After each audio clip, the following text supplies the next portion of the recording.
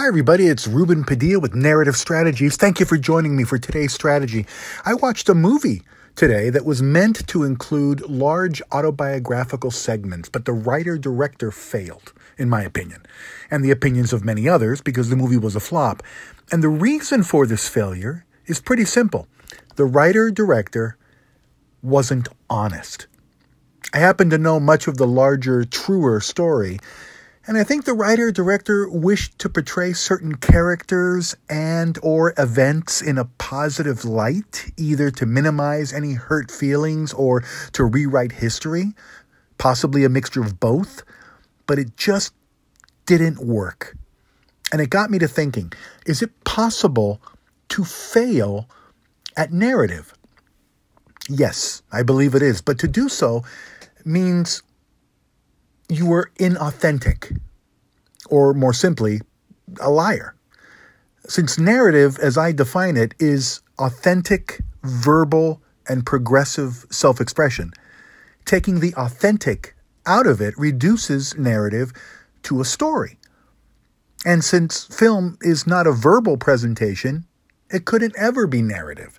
It'll always be a story. And this is not a bad thing. Stories are great. Stories are art. I love stories.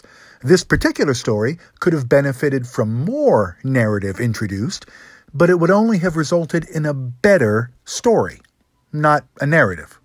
Make sense? Progressive means there's a structure, a thing that builds upon itself and that is affected by time. And self-expression precludes anyone else from sharing your narrative. Only you can do that.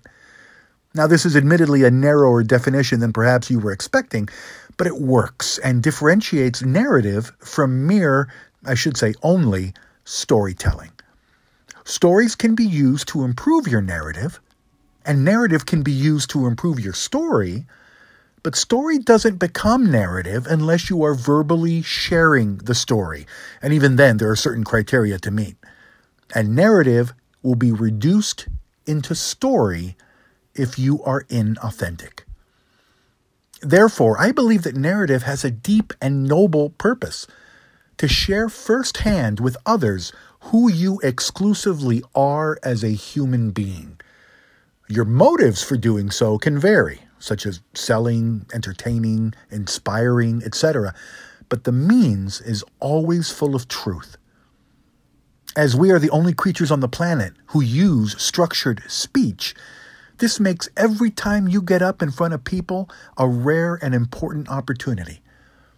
It's my sincere hope that you grasp this concept because everything I teach regarding this subject depends on our mutual agreement.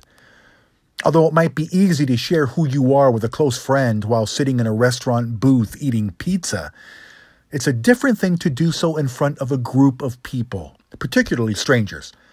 It is in this realm that I believe speaking can be manifested as art, much more than simply an ability or task. I've excelled at this art and know some methods to help you improve in yours. If you do any type of speaking to any type of people, whether as a job or hobby, I can help you do it better. Step 1, get real. Thanks for listening.